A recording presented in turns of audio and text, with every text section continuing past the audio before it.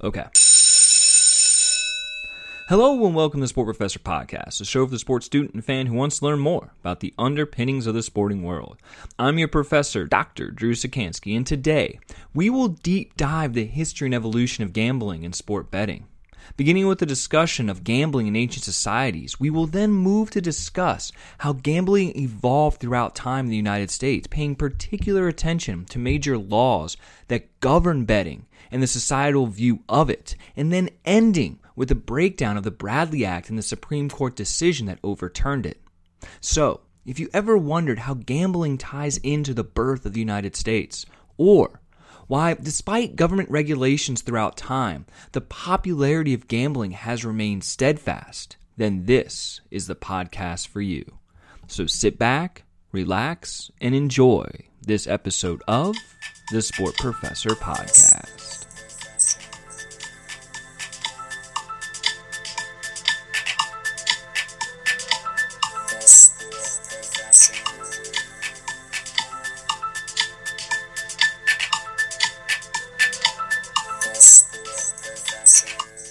The Supreme Court decision in Murphy v. National Collegiate Athletic Association, issued on May 14, 2018, found the Professional and Amateur Sports Protection Act, or Bradley Act of 1992, to be in violation of the 10th Amendment of the U.S. Constitution, thus opening the way for states outside of Nevada, Oregon, Delaware, and Montana to legalize sport gambling. According to the American Gaming Association, or AGA, a little over 1 year after the ruling, 10 states have now made sport gambling legal, with another 30 states consider legalizing it in 2019 alone. Today, I want to dive into sports gambling and examine its history and evolution to try to better understand why the Bradley Act was passed in the first place and why so many states have been so quick to make sport gambling legal so soon after it was overturned. In exploring these topics, we will trace gambling back to its roots and end with exploring what impact it now is having on today's American economy. But before we dive into that, we need to begin by setting the table and making sure we all know and understand what gambling is in the first place and where it came from. So let's begin with the definition. The word gambling comes from the Middle English word gammon, which means to amuse oneself. And that's where we get the origins for what gambling is. Now, the dictionary defines gambling as the activity or practice of playing at a game of chance for money or other stakes, or the act or practice of risking the loss of something important by taking a chance or acting reckless. And while this definition does well to get the conversation started, it doesn't really speak to all of gambling's characteristics. For that, we need to turn to the Rothschild Committee report of 1978. Now, this report was commissioned by the government of the United Kingdom to investigate the existing law and practices thereunder relating to betting, gaming, lotteries, and prize competitions. So in the 1978 report, Lord Rothschild noted, quote, "Gambling consists of an agreement between parties with respect to an unascertained outcome that, depending on the outcome, there's a redistribution of advantage, usually but not always monetarily, among the parties." Mudding, in his book on the history of gaming in Britain and the United States, further defined gambling by saying, quote, "There may or may not be third parties, pool promoters, lottery organizers, or bookmakers involved, or the gambling may be direct, as in a card game. The competition may or may not involve skill to various degrees, or be wholly dependent on chance." Taking Mudding and Rothschild's definition then, we can look at any activity that involves two or more individuals or actors engaging in a competition that requires both entities involved putting up money or something of value, where the winner of the competition, which might be based on skill or a matter of luck, gets the money back that they put in plus at least a portion of the money that the other actor or other individual put up. Examples of this might include such activities that involve no skill, such as lotteries, bingos, or casinos games like slots or roulette, or games that involve a lot of skill, such as gambling games like poker and blackjack, or betting on horses, or, really important for our conversation today, betting on sports. Before we get to discussions of gambling on sports, though, we need to trace back gambling to its roots. And historically speaking, gambling is as old as civilization itself, as John Ashton noted in his book, The History of Gambling in England, quote, "Of the universality of gambling there is no doubt, and it seems to be inherent in human nature. We can understand its being introduced from one nation to another, but unless it developed naturally, how can we account for aboriginals like the natives of New England who had never had intercourse with foreign folks, but whom Governor Wilson described as being advanced gamblers?" Proof of gambling in ancient societies dates back far before the American Aboriginals, as the ancient Egyptians, Greeks, Romans, and Chinese all engaged in numerous forms of gambling. Going back as far in history as we can to around 3000 BC, scholars have found definitive proof of gambling amongst the Egyptians, pointing to paintings of people engaging in games of chance in the tombs and artifacts found alongside the mummified remains of royalty that suggest the Egyptian people enjoyed not only playing games, but wagering on the outcomes. A scholar named Ashton points to games like Tau, also known as Game of Robbers, the Game of Bowls, Droughts, and Ashtagal, the earliest known form of dice, to demonstrate the Egyptians' propensity for playing games. He further described them playing the game Atep, which involved two players standing back to back and guessing the number of fingers the opponent was holding up, with a third person acting as a referee while gamblers bet on the outcomes. History further shows the Egyptians partook in such activities as dog racing, and that they even mounted horses and raced them in the first documented form of horse racing. Early Egyptian religious stories spoke of the importance of gambling to their culture, as well as we can see in the story of Isis and Osiris.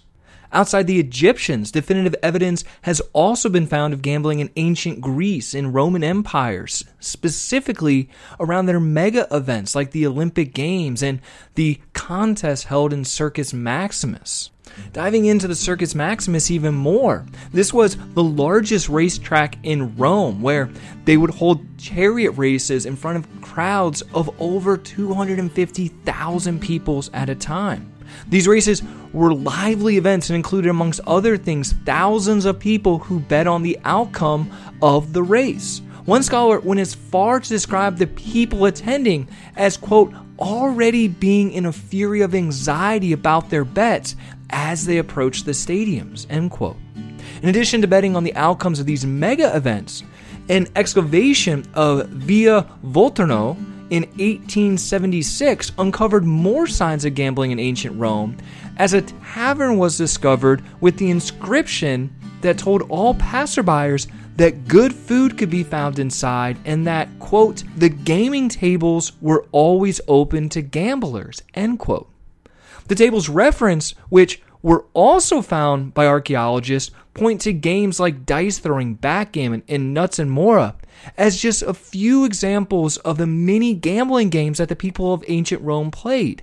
In fact, one scholar went as far to say that the evidence shows that gambling was considered an important part of the Roman culture and social life. Now, in addition to gambling in Greece, Rome, and Egypt, individuals in India and China also play games of skill and games of chance that involve betting on the outcomes. According to a historian named Price, early Indian hymns, just like those in Egypt culture, spoke of gambling on chariot races and dice, and they spoke about gambling and betting with cattle. Quote, one of the few secular poems in the Rig Veda is a lament of a gambler who is unable to tear himself away from dicing in lots. And although he is aware of the ruin he is bringing himself and his family, he cannot stop. The tale is of King Nala, who could not stop gambling and lost his kingdom with loaded dice, and then won it back again with fair dice, end quote. In addition to just playing dice, cockfighting was also a popular source of gambling around this time in 2000 BC in China. At that same time, people were also gambling on popular casino games like Keno and other card games. And in fact, it is believed that cards were originally invented in China during the Tang Dynasty, which is around 618 to 907 AD. Though these cards were different than the 52 card deck that we're used to now, they serve as the origins for the common day playing cards, which are believed to have been brought to Europe via Egypt in the Malik period, which is around 1250 to 1517 AD. All of this points to a history of our ancient societies engaging in gambling to massive scales. Not only was this done amongst the elite of the time, but it also trickled all the way down to the commoners. As we start to move forward throughout history, gambling is just as prevalent. During approximately the same time that playing cards were introduced in Europe, gambling on dice games continued to grow in popularity and, in fact, by many accounts, was the most popular form of gambling in the 13th and 14th century in Europe. In addition to dice, horse racing continued to grow in popularity across Europe to the point where the King of England, Henry II, organized weekly horse races in 1174. In fact, gambling on the horse races became so pervasive that in 1190, an edict was issued by Richard I of England and Philip of France that, quote, prohibits any person in the army beneath the degree of knight from playing at any sort of game for money. Knights and clergymen might play for money, but none of them were permitted to lose more than 20 shillings in one whole day and night, under a penalty of 100 shillings, to be paid to the archbishop in the army, end quote. This really marked one of the first examples that we see in the history books where the government started to get involved in regulating gambling behavior. Like other sports and recreational activities that were regulated at this time, the governments and the leaders during this period were worried that gambling was maybe a loathsome activity that could distract individuals from work or their worship of God. Now, interestingly, just like we see with ancient sports, it didn't mean that we got rid of it altogether. It just meant that we outlawed it for those individuals who were poor while still allowing those individuals who are wealthy or affluential to engage in it. Thus, we allow the knights to do it. Many even went as far during this time as saying that gambling was a sin, and they equated it to sinning against the church. And they said that it should be banned outright. And thus, they wanted to regulate it even more to stop certain people, those lower class individuals, from engaging. Now, this is something that we will continue to see with gambling, where gambling starts to become more popular within a society, and then we see the government or those leaders of the time step in and try to regulate it away from a certain class of individuals. But getting back to the history, while gambling remained an activity outlawed and or heavily regulated within the lower class and amongst the commoners throughout Europe during the 14th and 15th century, as we enter into the 16th century, specifically in Italy, things began to change. As a historian named Walker described, quote, during the 16th century, a more positive mythology developed in which gambling became an examination in the noble virtues of magnanimity and self-control, end quote. As more time passed, backroom gambling dens were transformed into organized, fashionable clubs, often run professionally. And as gambling assumed greater importance for nobles, so it became more expressive for them. And by the 17th and 18th century, gambling was viewed as a primary attraction for visitors to Italy and more specifically to Venice.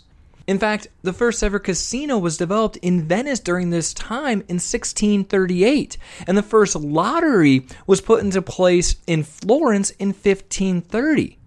So we have this back and forth view of gambling that's occurring. While it's first viewed as this loathsome activity and something that is outlawed or something that should be heavily regulated specifically amongst the lower class, we have this other group of people that is celebrating gambling as a form of expression amongst the nobles, which actually led to the industry of gambling growing not just in Italy in the 17th and 18th centuries, but across Europe as more and more people began to gamble, even despite the government regulations that were in place.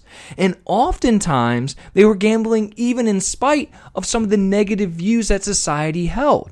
According to encyclopedia.com, in the 16th and 17th centuries, people throughout Europe enjoyed betting on cockfighting, wrestling, and foot races. In the 18th century, horse racing and boxing rose to prominence as a spectator sport on which the public enjoyed gambling. The 19th and 20th centuries brought a new emphasis on team sports, and Europeans began risking their wages on rugby, soccer, and cricket games. End quote. And as previously mentioned, when the European colonists crossed the Atlantic in the 15th and 16th centuries, they found the natives, like those individuals in Europe and Asia before them, also engaged in various forms of gambling. Just like the societies throughout history, the Native Americans were found to fashion dice and play numerous games that involved betting or wagering on the outcome. Stuart Cullen, who is a scholar, further noted that the native populations in North America bet on the outcome of athletic contests as well, like foot races and ball games. Not to be outdone, the Europeans who came across the ocean brought with them their own gambling practices. For example, in 1620, 20 horses were shipped from England to the colony of Virginia, so horse races with private wagering could take place. Now, all of this helped spark the growth of horse race popularity in the colonies and brought about the commercial beginnings of the horse racing industry in 1665 with the building of a permanent racetrack in New York. And since then, gambling has been a central part of the American culture. In addition to just bringing the horse races, Europeans also brought with them to America the lottery system, which the colonists used to help raise money to pay for civic projects like the building of universities and schools. As Ronald Lynchlack noted, 200 years ago, government-sanctioned lotteries were common throughout America. Lacking a strong central government and burdened with a weak tax base, early Americans viewed lotteries as a legitimate vehicle for raising revenue. Lottery proceeds were used to build cities, establish universities, and even help to finance the Revolutionary War. They were gradually abandoned throughout the 1800s, though, as the governments developed better forms of taxation. Lottery fraud became a concern as well, and social problems stemming from excessive gambling developed. In 1893, the Librarian of Congress wrote of, quote, a general public conviction that lotteries are to be regarded in direct proportion to their extension as among the most dangerous and prolific sources of human misery. End quote. As a result of these growing concerns, lotteries were banned in the United States from the late 1800s until 1964. Many states even went a step further and inserted amendments into their state constitutions to ban all forms of gambling, as they, like the European ancestors before them, started to see gambling as a sinful activity that could be harmful to citizens. New York led the way in this as they adopted an amendment banning gambling in 1821, and soon many other states followed suit. It's important to note that lotteries weren't the only source of trepidation among the general public when it came to gambling during this time. While lotteries were the forefront, gaming rooms and small casinos were also starting to take shape, which were causing a lot of concern amongst the general public. These gaming rooms specifically started slowly during this era, following the examples set in Venice in the 16th and 17th century. They began with these small taverns or gaming houses. And the gaming rooms were oftentimes set up in the back, and they had tables where a gambler could come in and play cards or play dice against other individuals. Now, as the population began to grow across the country, so too did some of the popularity of these houses. And this led to building of larger and larger houses for gambling. And before we knew it, cities across the United States were filled with major casinos. More specifically, during this time period of the 1800s, we saw places in New York, Washington, New Orleans, Cincinnati, Chicago, and San Francisco all become gambling hotbeds. The growth in availability of gambling brought by the increase in these gambling houses also brought a lot more concern that were echoed from some of those things we heard from the Librarian of Congress back in 1893. In his book, Sucker's Progress, An Informal History of Gambling in America, the author Asbury points this out by saying, quote, by the early 1830s, the most startling rumors were certain everywhere in the vast territories. The gamblers were rioting in New Orleans, stealing children and forcing them into brothels. They were agents of the Northern abolitionists. They burned Mobile. They had pillaged Nantes, driven all but their own kind out of Vicksburg, and massacred the passages of a dozen steamboats. The ignorant attributed to the power of the gamblers such acts of gods as floods, tornadoes, cyclones, and even the great earthquake which rocked the Mississippi Valley in 1811. End quote. As you can see, these rumors spurned fear amongst the general population and led to more and more states passing laws to ban gambling to avoid having these types of acts brought upon their own people.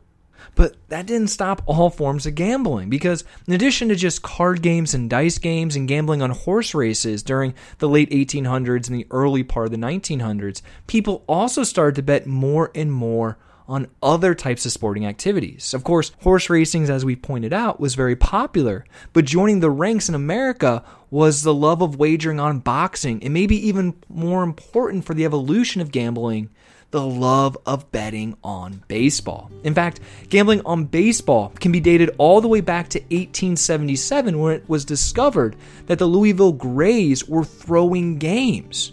Newspapers of this era often reported on players and managers even betting on their own games, as the Washington Post printed in 1894 about Cap Anson, who is now a Hall of Famer, saying, quote, Uncle Anson has already started making wagers on the position the Chicago Colts will have in the race for the National League pennant next year. He put up $100 a few days ago that his team would finish higher up in the race than the Pittsburgh Pirates, end quote. These news and other reports demonstrated that while some were worried about gambling, betting, and lotteries, and concerned about them being a source of misery and despair for mass groups of people, many others in the public at large still viewed gambling as little less than a form of entertainment. These positive views of gambling, though, really started to change in 1919 with the Chicago White Sox-Cincinnati Reds World Series. As a little bit of background, before the World Series began, a gambler named Joseph Sport Sullivan got together with a White Sox first baseman, a guy named Arnold Chick Gandil, and discussed the possibility of throwing the championship, or in other words, losing the championship on purpose to the Cincinnati Reds. Chick went on to recruit multiple players, which there's some dispute about how many players were actually involved in throwing the games and which just had knowledge of the games. But it's widely held that at least 5 players were involved in fixing the games, and at least 2 other players had knowledge of what was happening, though it's not known whether they participated or not. Now, in exchange for losing the series, the gamblers agreed to play the participating players around $100,000, which might not seem like much money, but if we look at how much $100,000 in 1990 is today, that comes out to roughly $1.5 million in today's money. So the White Sox ended up losing the series 5-3. Back then they played 9-game series and not 7-game series. But after the series, there were rumors that the players had actually thrown the games and lost on purpose. This led to one sports writer writing an article for the New York Evening World titled, quote, "Is Big League Baseball being run by the gamblers with players in on the deal?" End quote. However, as history shows, there were some other articles like this at the time, but really no one cared. And it kind of slid by until, that is, August 31st, 1920, when evidence surfaced that gamblers had rigged another game between the Cubs and the Phillies, this time just a regular season game. But as that evidence started to amount, more people started to come forward, including other gamblers, to report their role in fixing the 1919 World Series. And all of a sudden, this house of cards that was built started to crumble. And 8 players who were believed to be involved with fixing the World Series were indicted on 9 counts of conspiracy. It's interesting to see what might have happened with the trial, as they all go to trial, but somehow some of the papers that were presented to the grand jury that led to the charges, which allegedly had confessions on them, miraculously disappeared. And once those papers disappeared, the prosecutor's case kind of went up in smoke. And so the players were all let off without serving any jail time. That wasn't the end of it for those players, though. As a result of this scandal and this trial and the high publicity that it brought, baseball instituted a number of monumentous changes, the most notable of which was that they hired an individual to serve as a commissioner to oversee and regulate Major League Baseball. The individual they brought in was a former judge named Kennesaw Mountain Landis, who soon after the 8 players were found not guilty, banned all 8 players from the game for life. As Landis said, quote, "Regardless of the verdict of juries, no player that throws a ball game, no player that entertains proposals or promises to throw a ball game, no player that sits in a conference with a bunch of crooked players and gamblers where the ways and means of throwing games are discussed and does not promptly tell his club about it will ever play professional baseball." End quote. This sentiment of Landis and the feelings that he had about the influence of gamblers and betting on baseball soon took hold across all American sports. And a fundamental rule was put into place that there should be no gambling on professional sport events by professional athletes. While there are no federal laws that existed at this time that were banning sport gambling, many states after this 1919 World Series started to add more constitutional amendments, just like New York had done in 1821. However, still some states fought against this. States like Nevada, which instead of making gambling illegal, in 1931, they passed laws that made gambling and sports wagering legal within their state.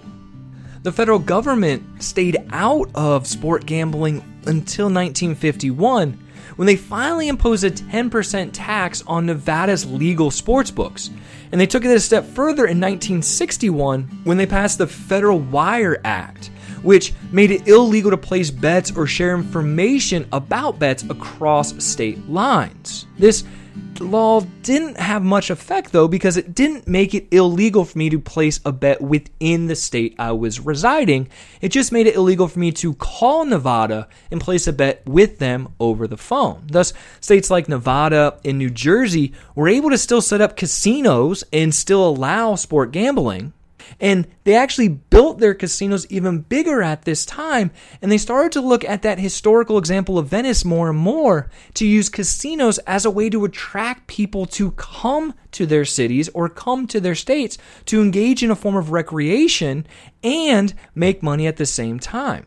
Casinos on Indian reservations began popping up around this time as well, and they were soon followed by riverboat casinos across the country. The interesting thing is, while sports were fighting hard against the negative effects of fixing matches, and casinos were fighting hard the negative public sentiment that was often reported in the papers, as more and more time passed and more casinos opened across the country, more and more people's opinion changed from a negative view of gambling to a more positive one, or at least one that was really indifferent. In 1970, this can be seen in a commission that was created by the United States Congress to study Americans' attitude towards gambling. And the report found that 80% of Americans approved of gambling, and that 67% engaged in at least some form of gambling activities over the course of a year. Based off these findings, Congress concluded that they really should leave the matter of gambling and sport betting up to the states, and they should not try to federally regulate it. What they found was that the reports of the negative view of gambling was really something that was more media created than was actual fact. But gambling wasn't all hunky-dory at this time either. people were engaging it to a large extent, as the commission found, to the point where in 1980, the American Psychiatric Association actually recognized pathological gambling as a mental disorder and defined it as the chronic and progressive failure to resist impulses to gamble. To help deal with this newly classified disorder, states oftentimes set up programs to help addicted gamblers. Thus, as most people across the country supported casinos and didn't have major issues with gambling, there were still those out there that felt that gambling was a corruptive activity that pulled at the moral fabric of the country. One area where this was especially believed was in sports betting, as outside of horse racing, betting on sporting events still remained largely illegal, while casino games remained legal. The reason why the general public was seemingly okay with gambling at casinos and not on sporting events? Well, people were concerned that the athletes would be tempted by corrupt gamblers and try to fix games just like happened in the 1919 World Series. And their fears were not found wanting, as major sport shaving or game-fixing scandals were unearthed in 1961 with North Carolina and North Carolina State's men's basketball teams. There was another one in 1978 and in 1985 with Boston College and Tulane's basketball teams. And then you had the whole Pete Rose betting scandal, where he bet on baseball while he was an active player and an active manager, that led to him being banned from the sport in 1989. The overarching worry about the corruption of sports, which was there and seen in these scandals, finally led to the federal government passing the previously mentioned Professional and Amateur Sports Protection Act, or the Bradley Act, in 1992. The law didn't ban sports betting, it's important to point that out, but rather it made it illegal for new states to sponsor it. So according to the law, states, after the passage of the law, had 1 year to choose whether or not that they would allow sport betting. Those that chose to allow it would be grandfathered in and would be allowed to have individuals come to their state and bet on sports. But those who did not choose to vote to allow sport gambling could not go forward and have it in the future. More specifically, the law states, quote, "It shall be unlawful for a government entity to sponsor, operate, advertise, promote, license, or authorize by law or compact, or a person to sponsor, operate, advertise, or to promote pursuant to the law or compact of a government entity, a lottery, sweepstakes, or other betting, gambling, or wagering schemes based directly or indirectly on one or more competitive games in which amateur or professional athletes participate or are intended to participate, or on one or more performance of such athletes in such games." End quote. In total, 4 states were grandfathered in. Nevada allowed all forms of sports betting or sports pools, and then you had Oregon, Delaware, and Montana that had what we call legal sports lotteries, which didn't allow for full betting on sports, but allowed for some forms of betting on sports. That brings us all the way up to present day in 2018, when the state of New Jersey and their governor, Chris Christie, brought a lawsuit against the NCAA challenging the constitutionality of the Bradley Act. Now, to try to simplify this as much as possible, the Supreme Court ruled in a 7-2 decision that the Bradley Act was in violation of the 10th Amendment to the U.S. Constitution. And more specifically, the justices said that the act violated the anti-commandeering doctrine, which states that the federal government cannot require states or state officials to adopt or enforce a federal law.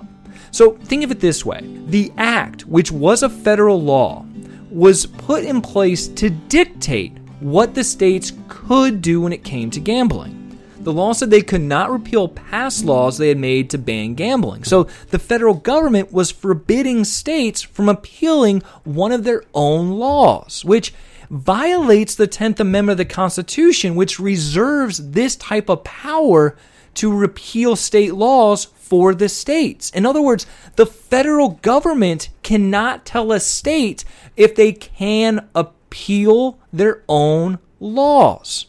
And that's what the Supreme Court found, and that is why they ended up overturning the Bradley Act and ruling it unconstitutional.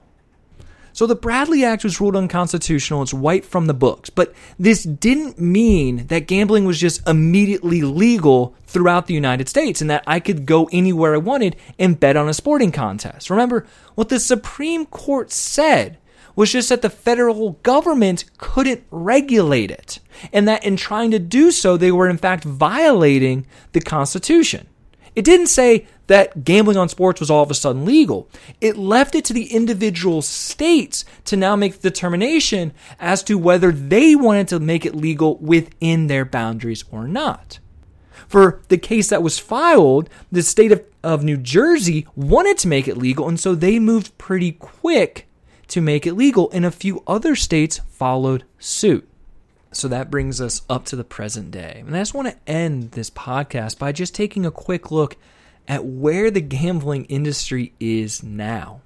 As of 2019, all but 5 states in America have at least one casino in them. The exceptions are Alaska, Tennessee, Utah, Vermont, and Virginia. Now, all states aren't created equal when it comes to casinos. Some of them have massive casinos like we see in New Jersey or like we see in Nevada or like we see in New Orleans.